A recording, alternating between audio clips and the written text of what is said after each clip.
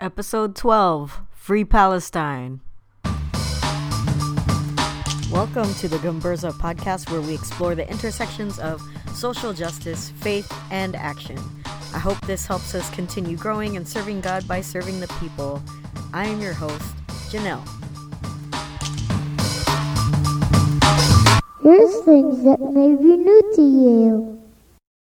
All right, so some of you might be seeing on my Instagram that I posed a question: what are the not so obvious ways that people of faith and church people contribute to people's movements? And thank you all for being in conversation with me. Keep being in conversation with me. Keep sending me those ways that you think that church people and people of faith contribute to people's movements. One of the ways that I think is really vital in having people of faith and Christians in people's movements is because Christians or people of faith of the more revolutionary perspective have a role and a responsibility to counter harmful theology, harmful ways that our faith, that our language, that our culture, meaning Christianity, is being used to perpetuate harm and to perpetuate oppression and injustice. And so in this episode, we're going to talk about Christian Zionism. Christian Zionism being a exceptionalist, imperialist, and racist theology. Those of you who know me pretty well know that Palestine was one of the first struggles that I learned about in my own journey in becoming politicized as a person of faith. I learned about Palestine before I learned about what was going on in the Philippines, and after I started adopting a more anti-war perspective, anti-militarism perspective as a person of faith. I don't forget the people, the organizations that were around me at that time, helping me learn, helping me to deepen in that struggle. And I'm grateful for the ways that learning about that struggle and showing up to those events and trying to be in solidarity have helped shape me and prepare me to be committed and to be committed to the movements that I'm currently committed to.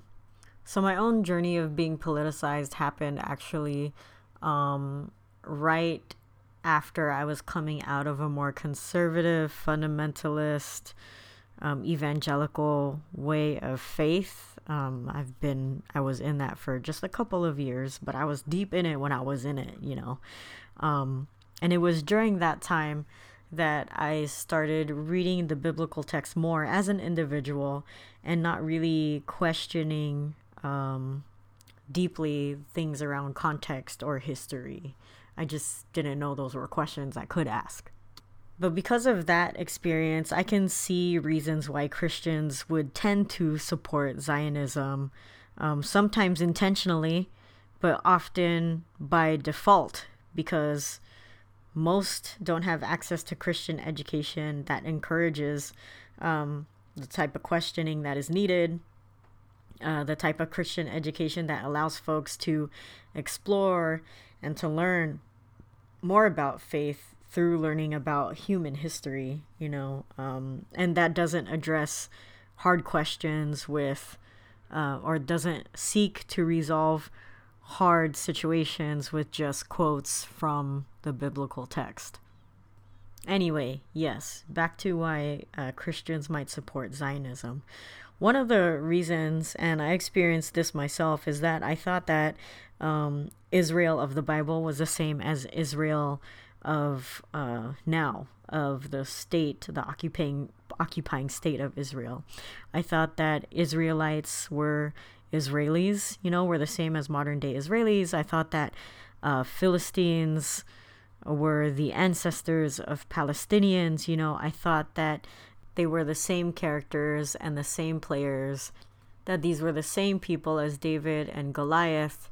And I thought, wow, they've been fighting for so long. They're always going to fight because they've been fighting since biblical times. That was my thinking at the time, that they were just destined to be fighting forever, these two peoples.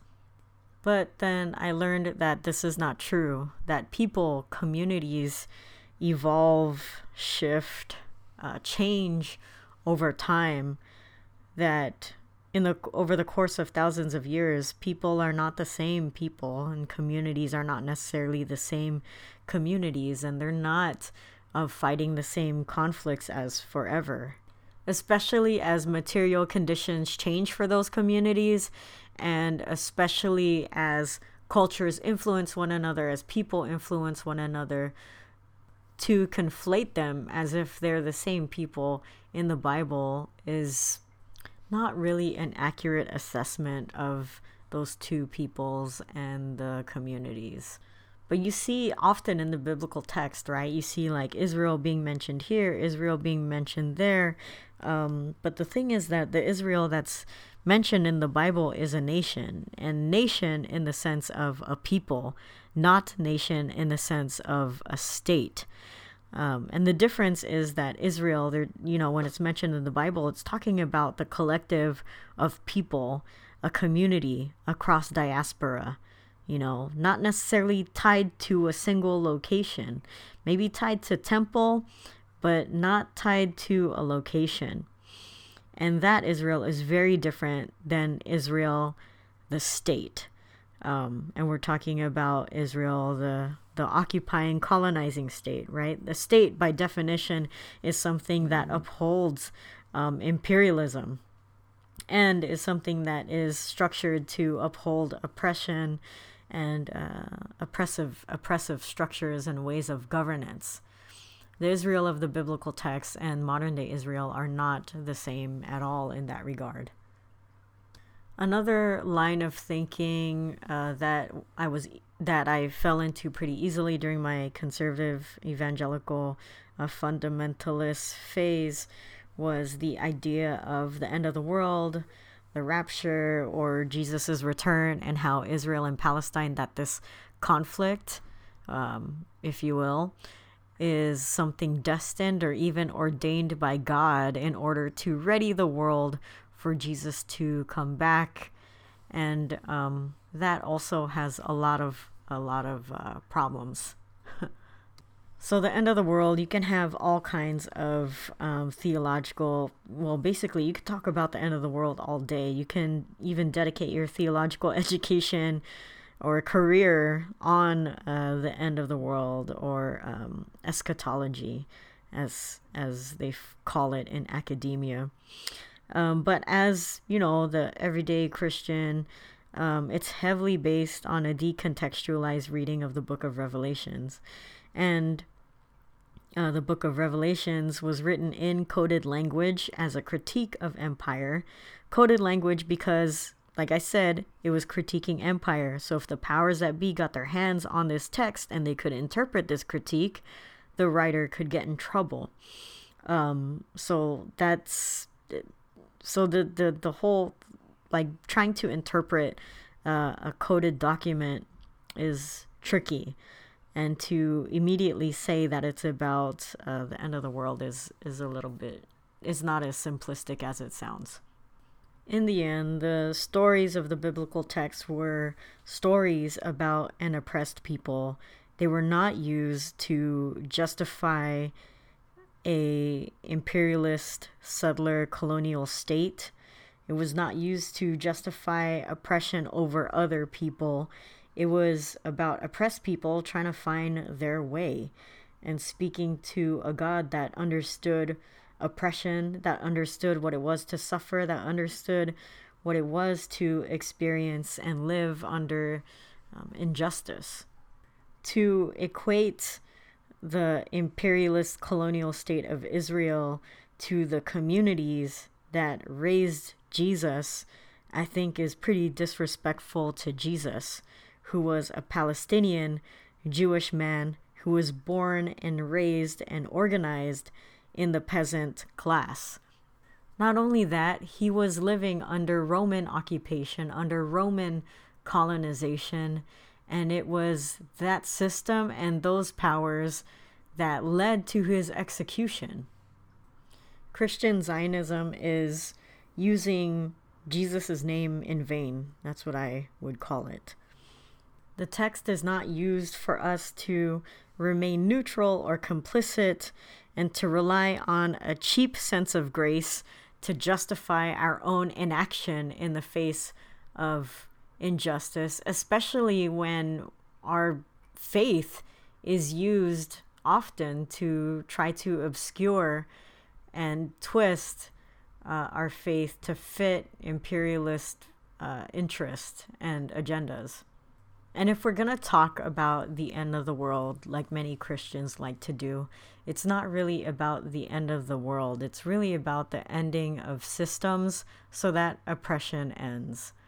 Many of the folks who are writing about the coming of Christ, those who were seeking for something, a new earth, a new creation, were looking for an undoing of the current that world's oppressive systems, so that things could start over. And so it's actually a pretty revolutionary idea, and not necessarily one about God's judgment, not one about simply we're all going to float away into the heavens. It's about how God is going to manifest justice alongside us as we take action in the streets, in our lives, wherever we may be, and with those that we encounter. So just remember that that in the end, these texts were written by and for oppressed people. And yes, the Way of Empire tried to obscure that message, but we're still here to reclaim the message of liberation, of God with us as we overturn oppressive systems. If you need more in-depth resources on Christian Zionism, because I just named a couple and I barely scratched the surface, check out FOSNA or Friends of Sabeel North America. They have a lot more resources on their website, and will also have resources that help you be in conversation with other people of faith in your lives that are using Christianity to uphold Zionism. And the resources are written from liberation theologians around the world, along with Palestinian Christians themselves. And if any Christians that are upholding Zionism around you are saying, well, why don't we hear the Israeli Zionist side of things, remind them that that's likely all they've heard their entire lives, especially since 1948. That's the take that they've been hearing of their faith throughout these many years. I also want to encourage you to attend an action on Saturday, tomorrow, to follow, especially those of you in the U.S. and in the Bay Area, to follow AROC, or Arab Resource and Organizing Center. Follow their social media, follow Jewish Voice for Peace, follow Palestinian Youth Movement if you want information on actions that may be close to you in solidarity for the people of Palestine. Christians, as I said, check out FOSNA. Also check out United Methodist Kairos Response to see what the United Methodist Church has done in the ways of solidarity with the people of Palestine. Also call your representative if you haven't ever yet about Palestine. Educate yourselves, educate others, commit yourselves to international solidarity. So thanks again, those who are engaging with me on my social media on Instagram at thatreveren, ThatReveren, and look out for those topics of the perks of having, not so obvious perks of having people of faith and church people in people's movements. We'll take that on in the next episode. All right, so that is it for now. Serve Christ, serve the people. Peace out.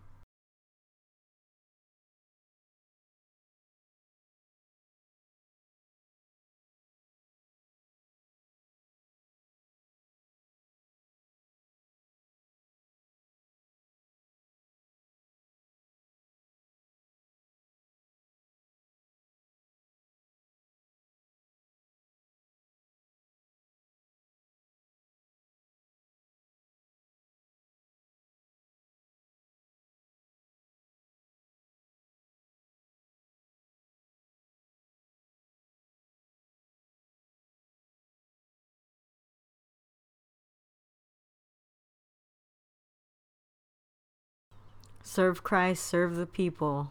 Peace out.